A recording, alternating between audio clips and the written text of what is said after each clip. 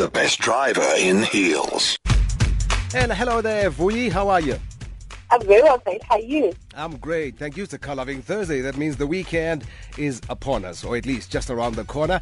Now, as you said earlier, today we're sharing tips, or at least you're going to share tips with us, on how to select a family car best suited to your family's needs, yours and your family's needs, because there's a lot of things to consider, isn't it? Transporting children, parents, and pets can be a rather stressful thing to handle if you don't have the right type of car.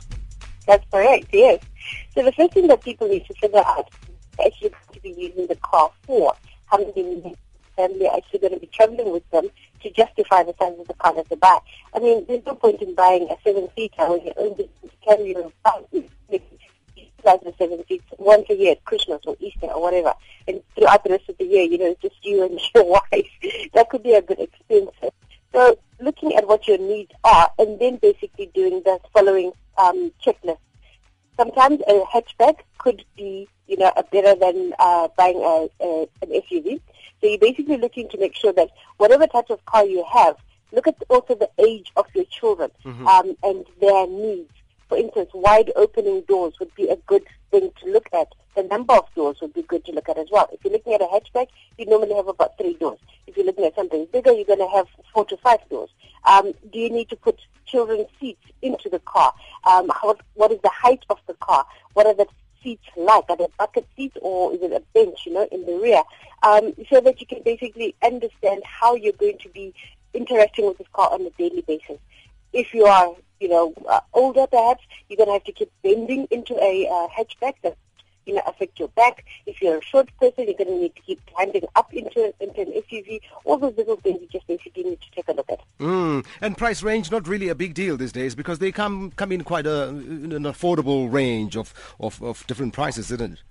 Well, you get 2 types of categories in this category of car. You've got compact SUV, for instance. You've got hatchbacks. And then, of course, you've got the bigger SUVs. And in between, you've got MPVs, which are mobile people, vehicles. So you've got a wide variety to basically choose from. If you look at something like, a normal little Hatsu, you could be looking at around about the 200,000 rand mark. Right up to a huge, Mercedes GL, you could be looking at anything from 550,000 upwards. So it's really quite a wide range. And an SUV is not a 4x4, right? Well, it doesn't have to be an SUV, no. I'm sorry, it doesn't have to be a 4x4. It can also be a 4x2. 4x2, yeah. A 4x4 is what you can take off-road, so it's going to be rugged and it's going to be capable to go, camping and into places where there are no roads. You basically blaze your own trail. And then a 4x2 is one that really doesn't give you the capacity to go off-road to do serious stuff like that. But if we look at smaller SUVs, or rather smaller compact SUVs, you can still do some moderate gravel driving, like the car that we're going to be reviewing today. That's the Opel Mokka. So that once again, there's a wide range of vehicles and their capabilities that you need to look at, depending on what you need to use the car for. If, for instance, in the rural areas and you need to go and visit your grad, you're obviously going to need an SUV with a high, clearance and with the capabilities to handle the type of roads that you would expect to find in that area, as opposed to if, you were born, in recent years and your hometown is, here in Soweto, then you're going to be looking at something completely different. Maybe this is the answer here, the Opel Mokka. Let's talk about that, the SUV. Well, the Opel Mokka was launched recently, in fact this week. It is Opel's first SUV offering. So this is a car that takes them into a different category and it introduces them to a new target market. And its features and pricing, which we'll go into a little bit later, I'm sure it's going to shake things up a little bit in this compact SUV category.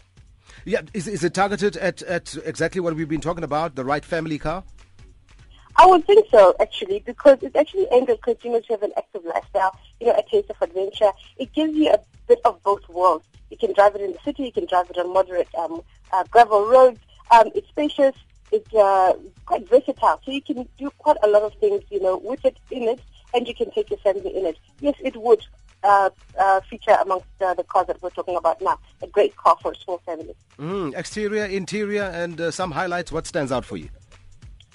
Highlights. Wow. Okay. I think I can sum it up by saying that, with the Mocha, what Opel has done is democratize luxury technology and life-saving safety features by making them accessible to people who are looking for a small SUV. And by that I mean features that you might find in larger, more expensive SUVs, have basically, come into this size car. So it actually, for me, was quite the biggest highlight. Yeah, I'm looking at the picture now. Mnumzi's just brought it up. It looks to me more like a Toyota Etios? It's quite small. It is quite tiny. It looks small from the outside, guys. Oh, Even okay. you are going to be surprised at how big it is on the inside. Wangani, if I recall, you'd fit comfortably in the back. No wonder we call you. No wonder we call you the best driver in heels. You've been inside, obviously. Yes, I have. And that the reference to the Toyota, no, guys, not at all. Oh, Not okay. at all. It's actually, it's new, it's different, it's fresh. It doesn't look like anything there is on the road. I understand what you're saying when you say it looks a bit small, but trust me, those dimensions, actually, when they did the presentation, the business presentation, they mentioned matching it up against the Honda iX35. Yeah. And how the dimensions of the iX35 are marginally bigger than that of this vehicle. And that really was a bit of an eye-opener for all of us. Why don't you let us be the judge of it and drive it ourselves? Why do you have to tell us? That. I will do that, Comrade Numalo. I will do that. When I get the car, I will do that. Oh, okay. All right. We'll hold you to it. And price-wise? Well, price-wise, we're starting at about 288,500 for the 1.4 manual, which is the entry level. It's called Enjoy. And then you go right up to 335,500, sorry, for the top of the range. The vehicle is only available right now in the 1.4 turbo liter engine. Okay. I'm still mulling over that price, or the prices you just given me now. Unless you always do this, I don't know what you would pay for a car. Oh. Yeah, I would pay anything for an Aston Martin. Oh, yeah. See what I mean? The moment I cross the 500,000 mark, tell me something different. Yeah. And you can't be playing there in that league where you are now. Not you. I don't know if it's me or the car for your family. I don't know how the Aston Martin exactly. Oh, okay, all right. Even your line is fading there. Vuyi, we'll chat again next Car Loving Thursday. Have a nice one. Fantastic. Thanks, guys. All righty. Bye. Car Loving Thursdays on Drive Time Experience. Car Loving Thursdays on Drive Time Experience.